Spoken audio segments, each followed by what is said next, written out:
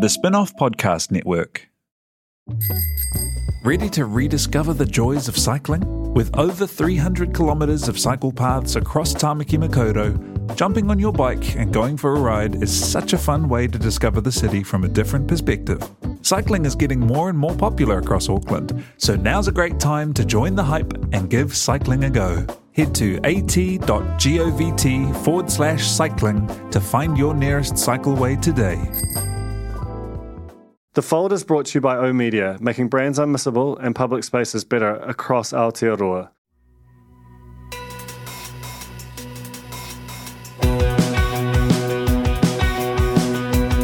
Nau mai hoki mai ki a The Fold, e mihi ne ko Duncan Grieve tōku ingoa.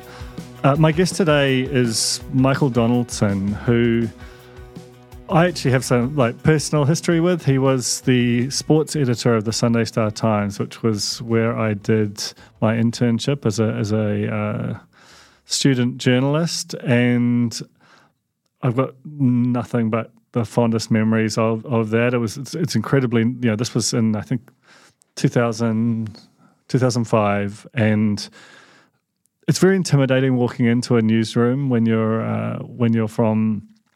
They were just big. They're very fast paced. Everyone knows exactly what they're doing. A lot of people are don't have a lot of time for the latest wet behind the ears intern who's walked in through the door. But Michael was incredibly kind.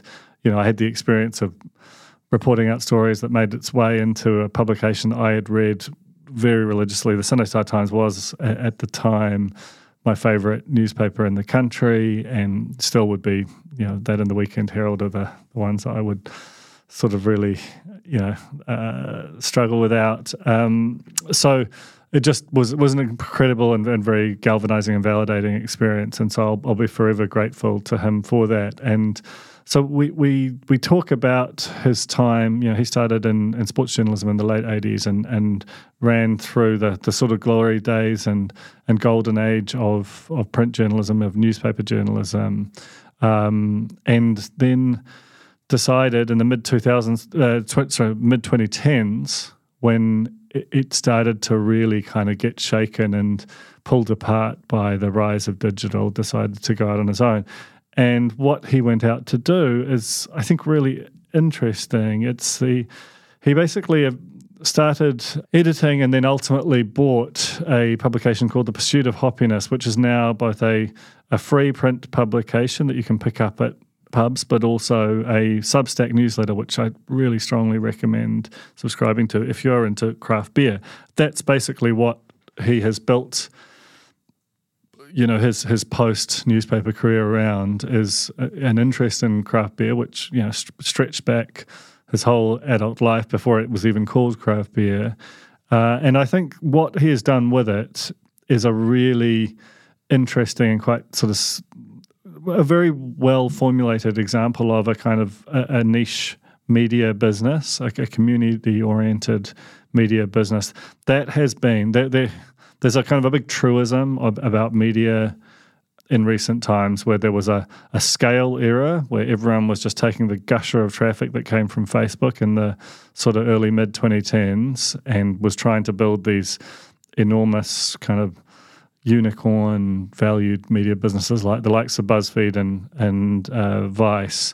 BuzzFeed is now worth less than half of what NZME is on the NASDAQ, and Vice is, if it's not bankrupt, it's sort of hovering around there. And the big trend has been, actually, you don't want the biggest possible audience, you want one that is really meaningfully engaged and wrapped around a particular subject. And The Pursuit of Happiness is a version of that. It's really well executed. The newsletter keeps you current, tells you what some good beers to buy, and keeps you across the kind of news within the industry. And then the publication has a bit more of that sort of lean back quality to it. So we just sort of discussed his journey from sports journalism in the 80s to running this really, really well thought out media business within craft beer now. So I really, really enjoyed talking with Michael and kind of thinking about or hearing about the evolution of his career in the context of the evolution of the media business through that time. One quick plug, if I may. I have just, in the last couple of weeks, taken over editing Rec Room, which is our sort of pop culture newsletter.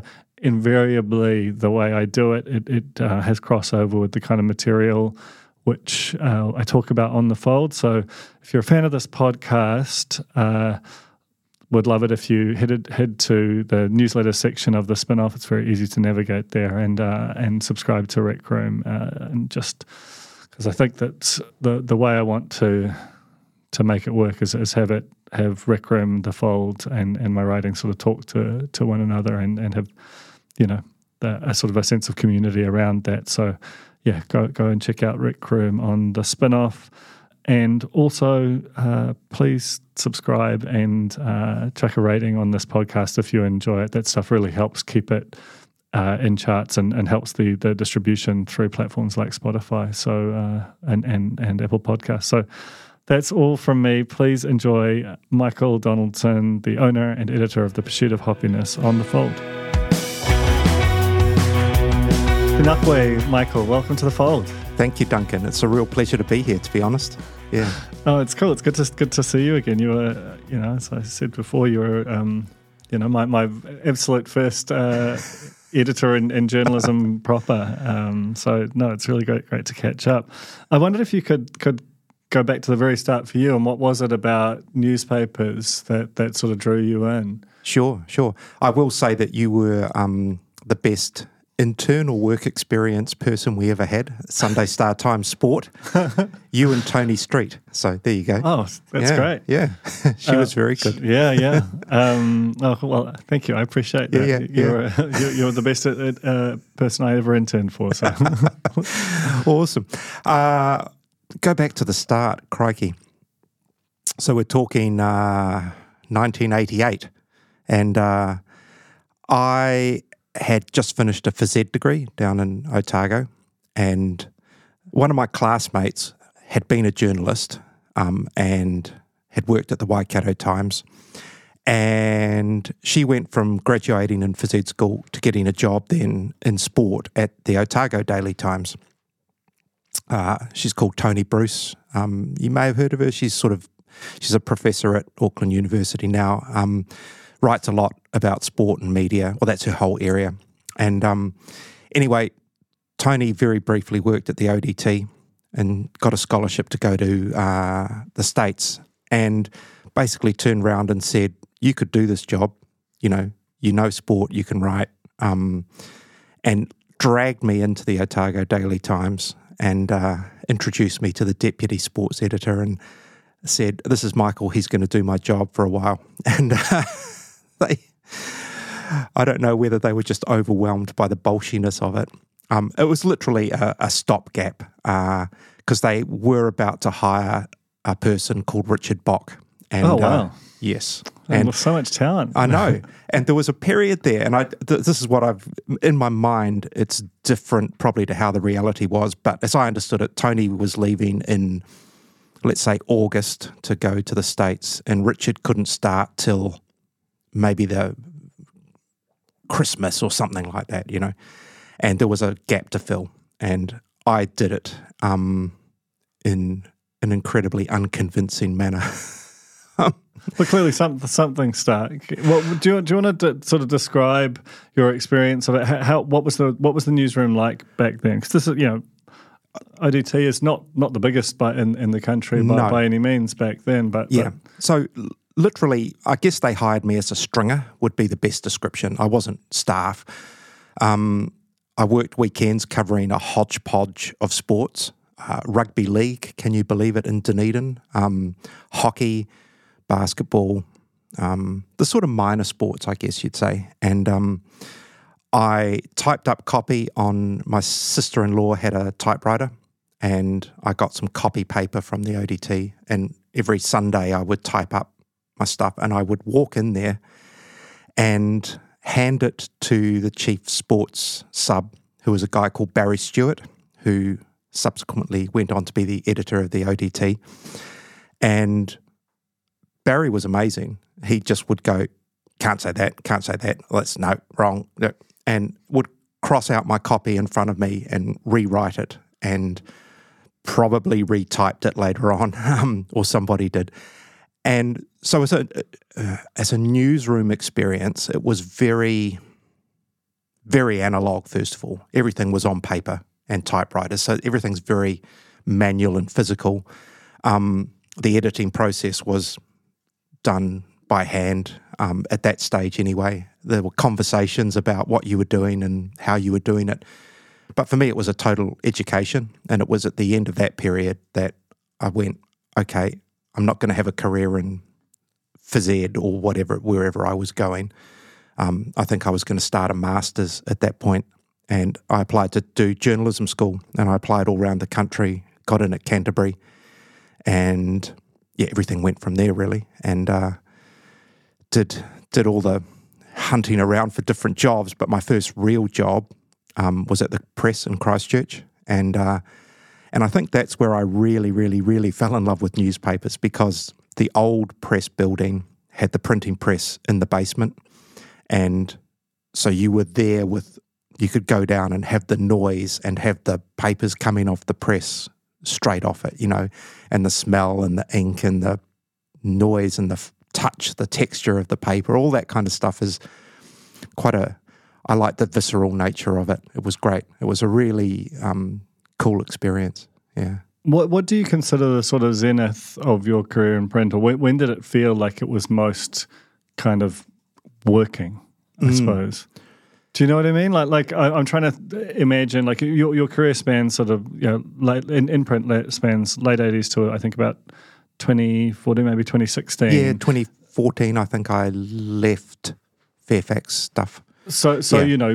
Basically from the internet was not even imagined to it was really starting to eat into the business. And I'm sort of trying to think of when the thing felt like it was at its apex for you personally. Yeah. Okay. In an era, it would have been roughly 2007 to 2010. In that period, I was a sports editor at the Sunday Star Times, and we'd had a Lions tour in 2005, and that was, actually probably the period stretches back to there, selling 220,000 papers on a Sunday.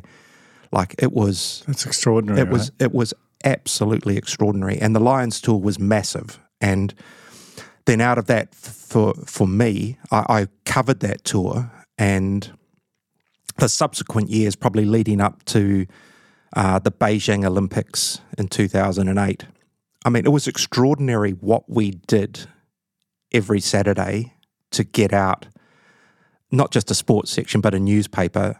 And this was a broadsheet. I think huge, you can't sort of, now that everything apart from the Weekend Herald is largely compact, just the volume of stories, like the Sunday Star Times sports section would probably have as many stories in it as, it's half a newspaper now. Like there was just so much content. I can remember that in those days, the sports section itself was 24 broadsheet pages. If we went down to 22, we were grumbling like, well, there's not enough space. And so that's 48 pages of a compact, which would be, That's about the size of the Wednesday Herald. Yeah. Yeah. So it was phenomenal. And you've got to remember at the same time, the Sunday News was churning out chunky, probably 60-page tabloid. Yeah, the Herald on Sunday as well. I think Truth was still happening. And a lot of that was happening out of that one building up the road in Eden Terrace. Sunday Star Times, Sunday News, Truth, Turf Digest, Friday Flash, they were all in that building. It's not a big building, but there's a lot coming out. Yeah.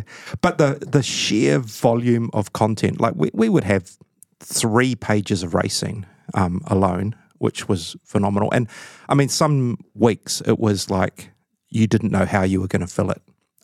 But there were 2 pages of just results. We had every sports result from around the world. It was a huge team of people. How many people were just in sports? Yeah, so have to count them on my. Yeah, that's all right. Maybe there were 5 or 6 full-timers and then maybe up to 3 casuals on a Saturday. It was maybe 10 people working on a Saturday plus stringers. And it was quite a lot to manage, the copy flow coming in and that production. And I think deadline was, I'm trying to remember, maybe 10 o'clock for first edition.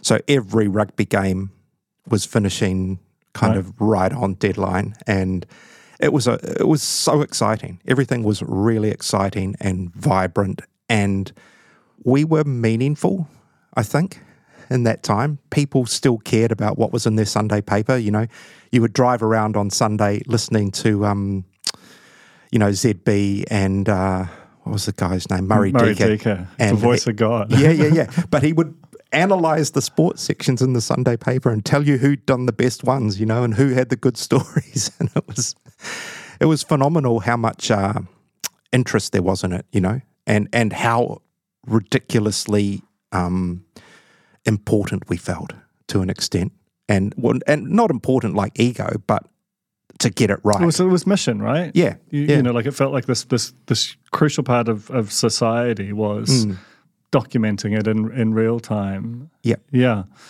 and at the end of that era was when the first kind of digital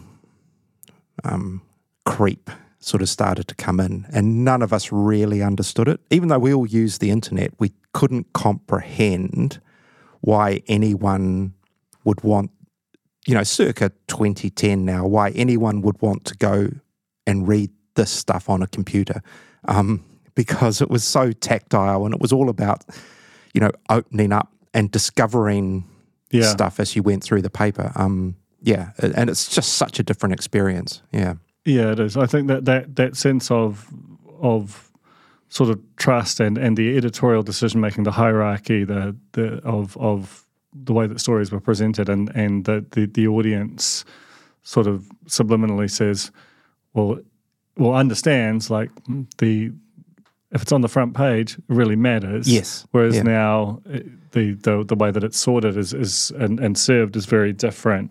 So when it starts to chip away, how does that manifest within the newsrooms? Well, my memory of it, and I'm going back away now, is there was just no idea of how to navigate to the place we are now. I always remember Paul Thompson, who was towards the end of my career there, was editor-in-chief or chief executive or just the boss of Fairfax /stuff. And when he moved to Radio New Zealand, giving that example of the, standing on the burning platform of an oil rig in the North Atlantic, and if you jump, you're doomed. If you stay, you're doomed. And that was the real sense at the time of, we've got this newspaper. It's still a good newspaper, even though it had slowly been gutted. Advertising had fallen away. The people in power at stuff are not the same ones now, so there's not a critique of them, but the Fairfax at the time, and they didn't know what to do with the Sunday paper. I think they knew that it had to change.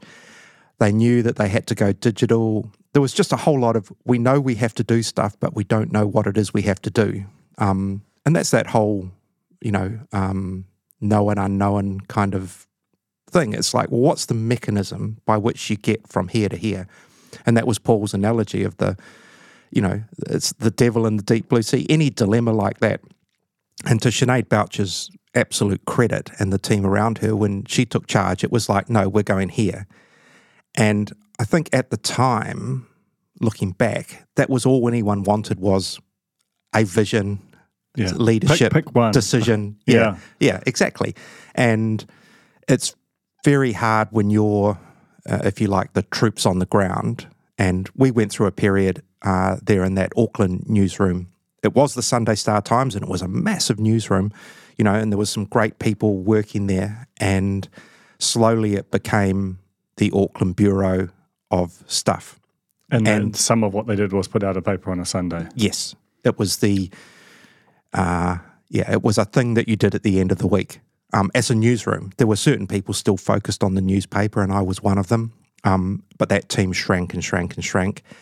And you had this fight for resource and fight for relevance. Yeah. Like, which is more important, us or them? And that's kind of what, it is a bit of like demand side, supply side, like was it the audience energy slow drift to digital and from there to mass fragmentation, or was it the sort of the steady drip of a reduction in resource? But obviously some part of, and it's obviously both, but somewhere along that line it must have lost a bit of its romance and kind of and mission for you ultimately. Yeah.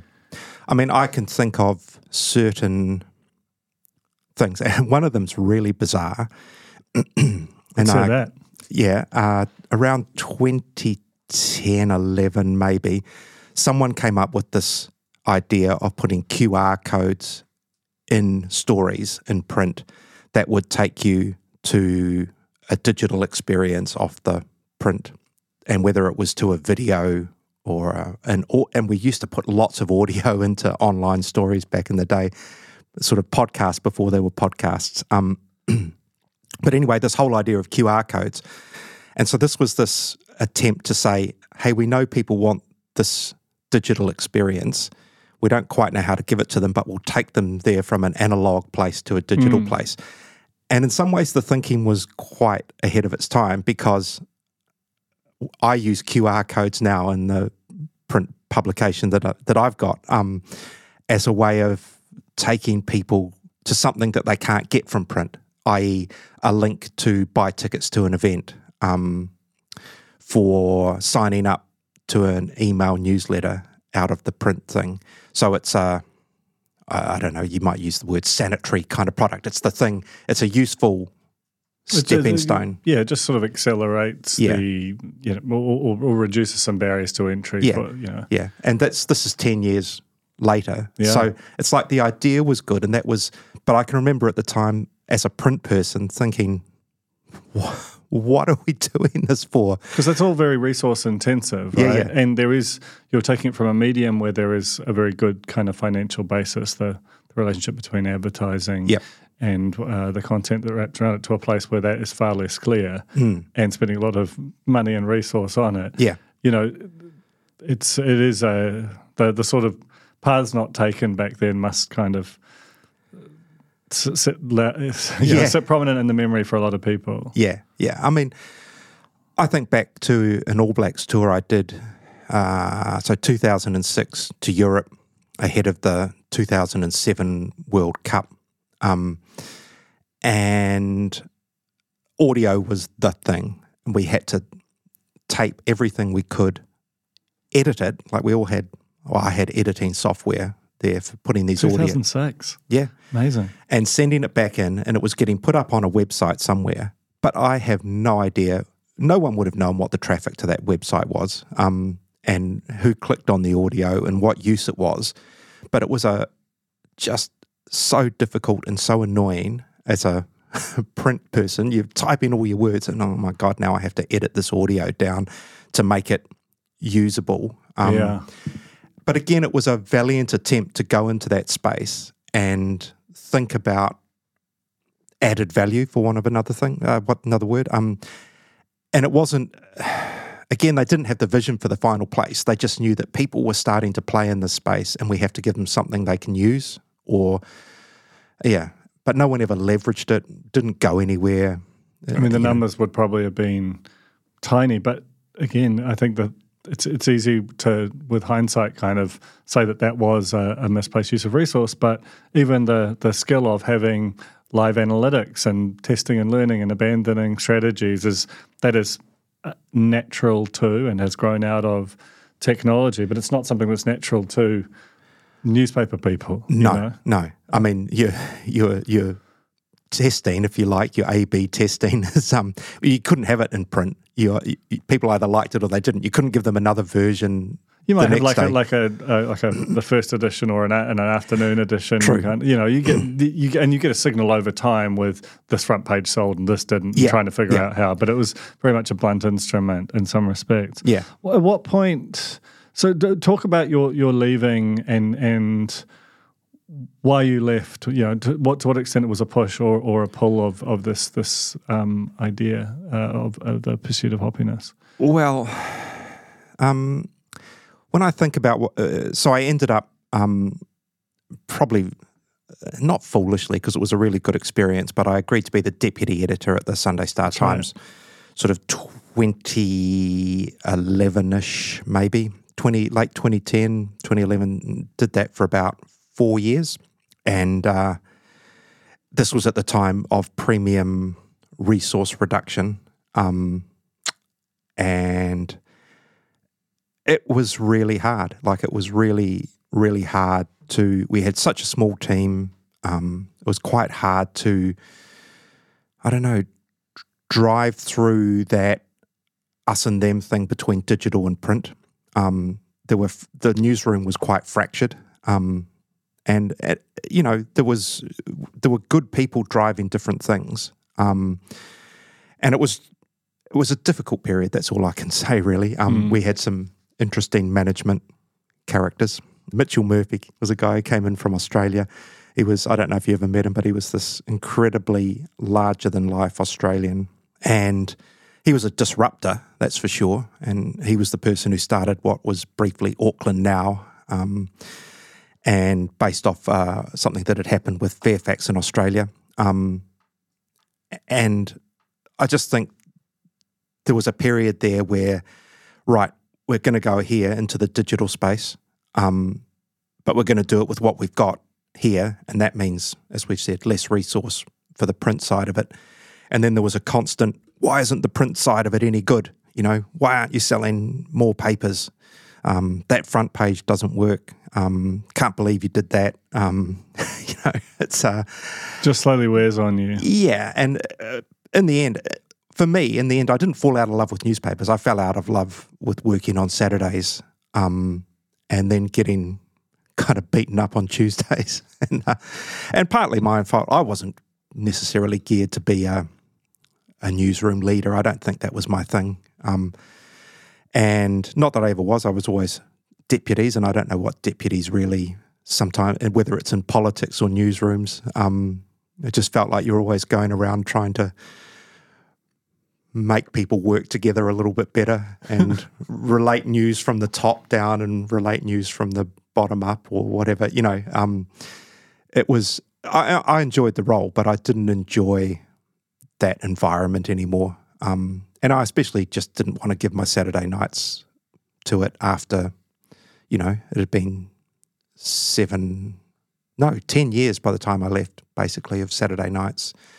And it gets quite grinding. You don't have that social life that other people have. You always say no to doing things. And, there's only so long. I think there is a lifespan, and there's a little bit of a joke. Well, it's not a joke because it's serious, but the number of people who work in sport who have had heart attacks in my time of working in this media environment, they're invariably subs. And I think it's just a stressful life. You work late, you don't eat well, you probably occasionally drink too much late at night, therefore don't sleep well. Yeah, old school media was a bad environment. Yeah, in many notoriously ways. so. Yeah. Working on an important object. The Fold is brought to you by O Media, making brands unmissable and public spaces better across Aotearoa, with over 4,000 out-of-home advertising sites nationwide across both street furniture and retail centres. I'm super grateful to O Media for enabling us to make unmissable connections with Kiwis. Are you making the most of your KiwiSaver investment? Generate is an award-winning KiwiSaver provider with a track record of strong long-term performance. Making a smart decision now could add tens of thousands of dollars by the time you reach retirement. Book a no-obligation chat with a Generate KiwiSaver advisor today at generatekiwisaver.co.nz/get-advice. A copy of the product disclosure statement is available at generatekiwisaver.co.nz. The issuer of the scheme is Generate Investment Management Limited, and of course, past performance does not guarantee future returns. So let's switch tack. Do you recall your first craft beer? Yes and no. As in, I recall.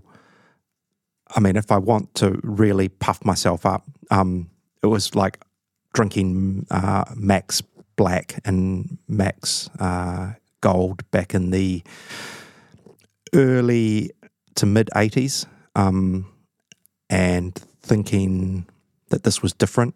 You know, I'd been reared on Lion Red, and DB Draft, and then in Dunedin Spates. And when I had Max for the first time, it was like, okay, this is different. But we didn't even have a word for craft beer then. Different. It was just different. And that wasn't long after the founding of Max, is that right? No, so it was 81 that it started. And this was definitely, I can remember drinking it in sort of 84, 85. And it's definitely sort of the 87, 88 when I was living in Christchurch. And also drinking Harrington's beer sometime in that period. I can recall my brother who lived in Christchurch, and I think I moved up there to take my job at the press, and I think you could go to Harrington's and get, you know, rigger fills, and it was just, it's quite cheap and it's pretty boozy, you know. And so again, but we didn't have a word for it as craft beer. So that's one aspect of it. And then when I lived in Australia, there was stuff like Cooper's Sparkling Ale, Little Creatures Pale Ale. And again, every time, you know, I was always looking for something new and something different. I can even remember being at the Atlanta Olympics, and in the media room, Beck's was the beer of choice, but I didn't pick the lager. They had a Beck's Dark, and that was my choice, you know, whether it was thinking back to the Black Max or whatever. But, you know, I was always interested in a new beer taste, a different beer taste, discovering stuff. And it was only when I moved back to New Zealand, sort of around 2005, and the experience that blew me away was Emerson's Pilsner. And I can, you know, I still remember the moment. It was the Martinborough Hotel. It was Christmas Eve. I'm going to say 2006. It might have been 2007. And getting pints of Emerson's Pilsner and just literally going to my wife like, just wow, just taste this, taste it. It's amazing.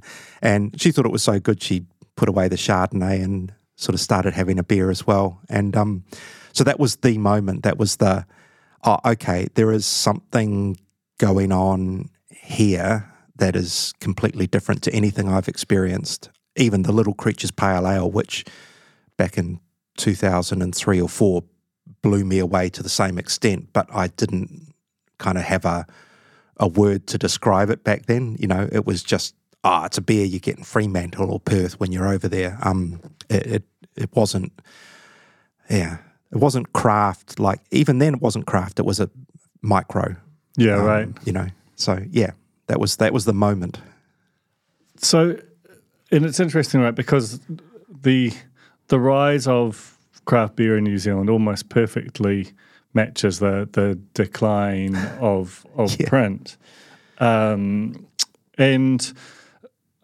what prompted you to think, actually, there is a business here, there is a gap here that I feel well qualified to fill? I think I identified a gap before I identified a business. And that was, again, Sunday Star Times, maybe late 2010. And when I said Mitchell Murphy was the editor at one point, but he then moved to become a publisher or editor-in-chief, and a guy called David Kemmies came in as the editor. And David was, he's a very sophisticated, intelligent man. He knew art, he knew wine, but he was blue-collar in his ethos. And he was a big rugby league fan, good friend of the Mad Butcher. And I just had a sense from him that there was some possibilities. So I just said, why don't we get rid of this wine column that we have in the escape section, which was the little magazine-y travel type thing, and there was a wine column there, and give me a beer column. And he just said, good idea. And it was like, really? You sure? And I can still remember the first column I wrote, and my God, I had no idea what I was writing about. I just knew that I wanted to explore this area, and I'd kind of discovered Epic Pale Ale at that point, and I was drinking some Croucher Pilsner, I think, both by those standards very hoppy. And so I started writing about beer, and I learned as I went along. And that Star Times column kind of put me in a space that no one else was really in. There were people writing about beer. There was Jeff Griggs doing it mainly for the Marlborough Express. He was based in Blenheim, and Jeff's like the kind of godfather of beer writing in New Zealand to an extent. He knew Michael Jackson, the beer writer, not Michael Jackson, the singer, from his BBC days.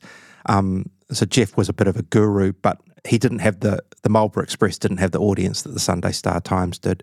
There was a guy, Neil Miller, who died last year, I think, unfortunately. And Neil was writing and blogging at a time when there weren't really blogs as such. And there were a handful of other people doing it, but I was blessed to have this nationwide platform, and and lucky enough to have someone say, yeah, go off and do that. And out of that came the book, the first book I did called Beer Nation.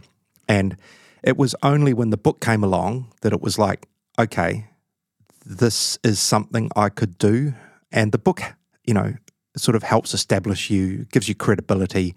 It's like, oh, that guy wrote a book, he must know what he's talking about. And even back then, like even now I say, I don't know. I'm still learning stuff, 10, 12 years on. But back then I was literally learning as I went, and making mistakes and getting things back the front, which I did a couple of times, because there's so much arcane knowledge in That's beer. right. It's this brand new sort of space that is kind of being willed into existence. The thing that sort of hits me, because I my grounding is as a music writer and critic, and it always strikes me that in some respects that sort of like indie music has been replaced by craft beer, or certainly it felt that way for a period of time, and that it has lots of these like labels and the particular beers are like bands, and they're sort of followed in a similar cult-like way by a similar kind of personality type. But there was a sort of a history and an infrastructure there. This was being built out from scratch. And it's quite different to sports in a lot of ways. Like it's a lot more organic in terms of these new things popping up and rising and falling. You need a wholly different language. How did you find that sort of transition as a writer? It's interesting to think back again to how little I knew. And I think about sport, and you come into sport, and to an extent music, it's filled your entire life up until that point. Like I was mad about sport from the age of 5. I just couldn't get enough of it. I was up watching All Blacks in the middle of the night with my father. When we briefly lived in the States when I was like 6 or 7, and I was hugely into baseball. I just loved baseball. And I had all the heroes, and music's the same. Music comes at you maybe a little bit later, but it's with you through your adolescence, just as sport is. Alcohol and beer, they come to you later in life, and so you're discovering them as a kind of wide-awake adult. And so it's you have to go back and find all this stuff that in other areas it's been imbued in you already. That's right. So you can... like I think any good New Zealand, or any ordinary New Zealander could write you a few hundred words about an All Blacks test. They might not be perfectly grammatically correct. The structure could change, but they could tell you what happened and do the old blow by blow like we used to do back in the old days of sport, where no one analysed anything. They just told you what happened. And someone could probably do that with music, explain why they like it, and tell you a history of a band or something like that. But yeah, so beer was, this is something, that's immediately in craft beer, 40 years old maybe. In sort of modern terms, at least 150 years old, dating back to refrigeration and pasteurization and yeast. And then 500 years old when you go back to the first lager's been made in Germany. And then you discover it's actually 10,000 years old, and that there's all these incredible geographic, like rivulets that come to form this ocean that we have now of beer. And so, in some ways it's a bit like music and sport, like there's different genres, there's different sports, different countries do things in different ways. Different countries have different sports and different musical traditions, and so the same with beer to an extent. There are lots and lots of traditions, and we have some in New Zealand, but not a lot. But we do have our own unique, beerosphere, if you like. Yeah, it feels that way, certainly, and I think you chronicle it very well. So just tell me about kicking it off and why print and how the, how it's sort of worked for you. Okay, so so when I left Fairfax to freelance, I was mostly freelancing in journalism areas, and I did a couple more books, sort of the biography that I did with Steve Williams, the caddy, and then sort of I was arm twisted into writing a Lydia Ko biography. Was this with participation or without? No. And they precisely wanted to do an unauthorized biography. I had to do a donut profile of her for Metro, so I can sympathise, but certainly not to the extent that you must have. Yeah. It was literally a first draft of history. I mean, I enjoyed doing it, but it was by no means something that I would sit down and say I was incredibly proud of writing an unauthorized biography. The life of a freelancer is gigs. Yeah, and it's money, Yeah. So initially I wasn't making money writing about beer, but in about 2015, I'd been freelancing about a year, and so the background to the Pursuit of Hoppiness magazine and website now is that it started as a newsletter for an organisation called SOBER, Society of Beer Advocates, and it was a great little local newsletter in Wellington, and it slowly gained some national traction, distributed free in bars and bottle stores. And in 2015, Sober came to me and said, would you like to edit this magazine? And it was like, absolutely, I'll jump all over it. And it was an amateur publication, and I mean amateur, totally volunteer driven. As an editor, I got some money. It wasn't a lot, but I immediately had this vision for it that it could be so much more than it was. And I took it through one redesign process and sort of took it a little bit more upmarket and colourful and bright. And that was probably not the wisest thing to do because it costs money to do bespoke designs. But, Sober believed in it. They believed in me. But it was still literally a one-man operation, kind of answering to a committee. And it worked. But it always just broke even.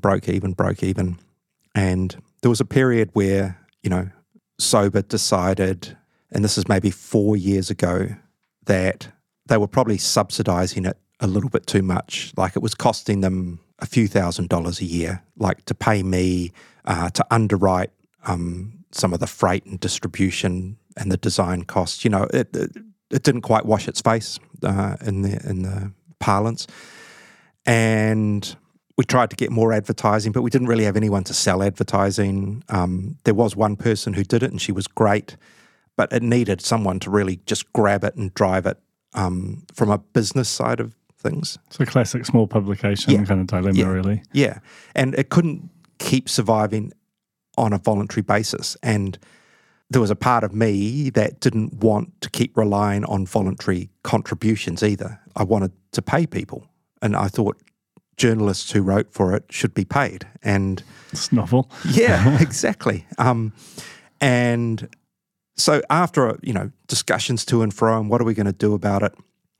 And it was literally Sober sort of came to the realization that for it to maybe realise its potential, it had to be freed from its current model. And also, I think back then, to the credit of the people who were on the committee, they saw that themselves as an organisation had a limited lifespan. They were there to advocate for good beer. Good beer was kind of everywhere. The job was done a bit. Yeah, to an extent. And this year, Sober formally decided to fold. So there was a long-term vision that, hey, we have this really good product. We need to make sure it lasts longer than our organisation. We need to give it independence. You know, so the people who were in charge at that time, you know, they had the vision. And so it was sold to me for a pint of beer at Galbraith's. And we signed all the documentation. And so maybe 2019, I'm thinking, I took ownership of it. And that was when it became a business. Like, I had to build a website for it. I had to find more advertising. I was paying people. I found, you know, a new designer for it. We templated it to an extent. Basically, I just stripped it right back to its, what's the bare minimum we can do to get this out right now, but without losing any of its verve or colour or importance, etc. And I think the thing that made it work was literally me going out to breweries and saying, hey, look, I've taken over the ownership of this magazine. It needs more advertising. Will you come on board? And, you know, so heaps of people came out of there were some really good existing advertisers and sponsors, you know, who have been there since I was editing it, like Batch Brewing, Sunshine. I'll forget people if I try to rattle them all. Right, but there was a handful of brew shop, home brew supplies. But I, you know, went out to the people who weren't there: Garage Project, Parrot Dog, Emerson's, a whole bunch of other people that I sort of targeted as breweries that looked like they could afford it. Yeah, for one of it, you know, sales. Yeah, and so, you know, it was almost not do me a favour, but it's like, hey, this is a really good publication. And it clearly, yeah, I mean, that's always the sort of, there's a tragedy of the commons sometimes happens with publications where there is an ecosystem of you know, to use a word that people don't like, that sort of everyone benefits from the existence of the thing, but if they don't support it, it caves in on itself, and then it sort of loses that centralizing force. And you've seen that in so many sectors over the years. But it's craft beer. It does feel like it's a big community, even still. It's also incumbent on you to be a critic as well as a champion when for a publication with integrity, and communities, particularly those that are as close knit, can be kind of easily wounded. How has sort of that aspect of it gone? That sort of natural tension that exists, particularly with a publication like this. Yeah, that's it is a really good point. I guess you could put it this way: there's more than enough positive news to fill a magazine without. But it doesn't mean you avoid stuff that's negative to an extent. But one thing that we did, that I made a decision to do maybe a couple of years ago, was to stop reviewing beer per se, because we could only review, I think maybe 8, 12, 16, you know, in terms of little potted reviews. And it's like, man, when there's 1,000 or more beers made a year, when, you know, Garage Project alone makes 70, we couldn't review all the beers from one brewery, let alone all the beers made in New Zealand. And by default, we were erring towards just reviewing what was really good. And hey, this is better than your average example of this style of beer. We think you should try it. And someone did kind of call us out on that. And so why is everything so relentlessly positive? And it's like, well, there's only limited space. It only comes out 6 times a year. We only do this many reviews. Why would we pick out just one person to say their beer is horrible? And There's a natural tension, right? Like, are you a consumer reports kind of thing? Like, here's a guide to buying good beer. Yeah. Or are you a critic that is trying to sort of survey the field and tell you what's good and bad about it? And, I think that you just have to pick a lane there, really. Yeah. And the lane I've picked for now, and it doesn't mean it'll always be this way, is let's celebrate what's actually really good. Let's look at trends.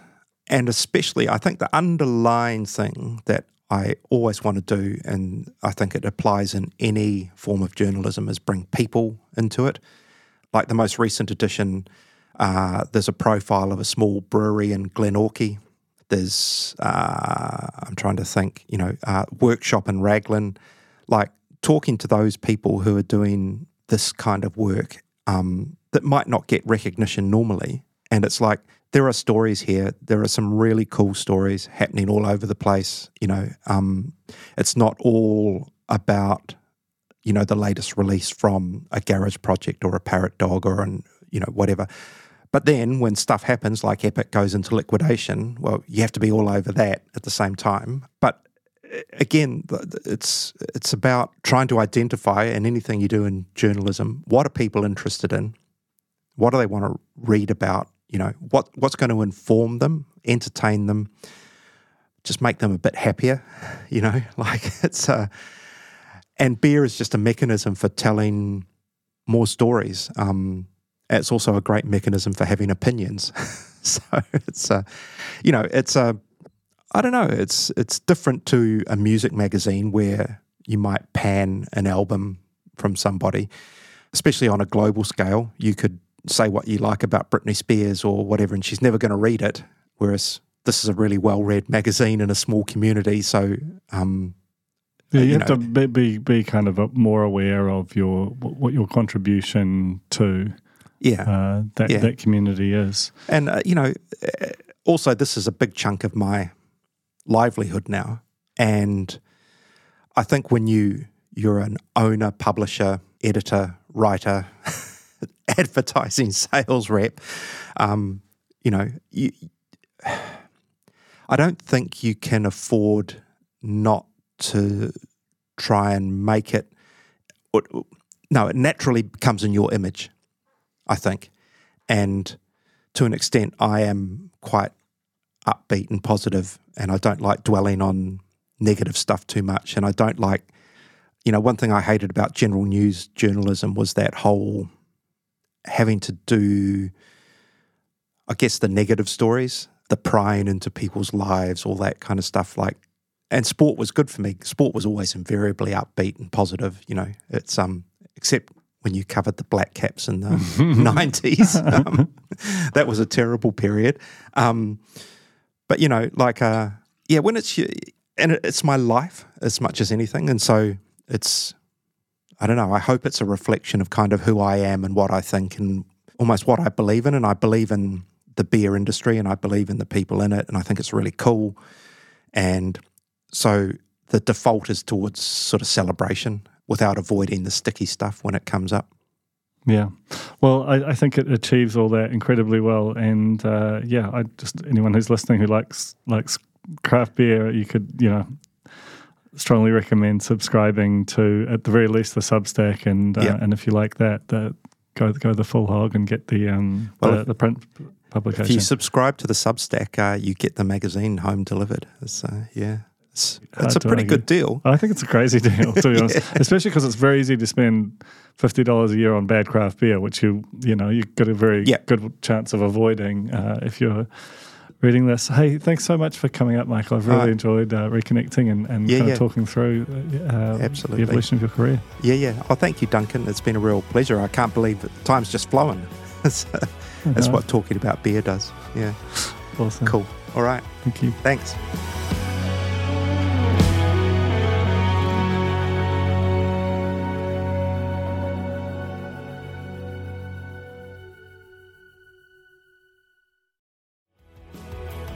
That was The Fold, brought to you by our partners at oOh!media, making brands unmissable and public spaces better across Aotearoa. Huge thanks to oOh!media for sponsoring this episode of The Fold and enabling us to make unmissable connections with Kiwis.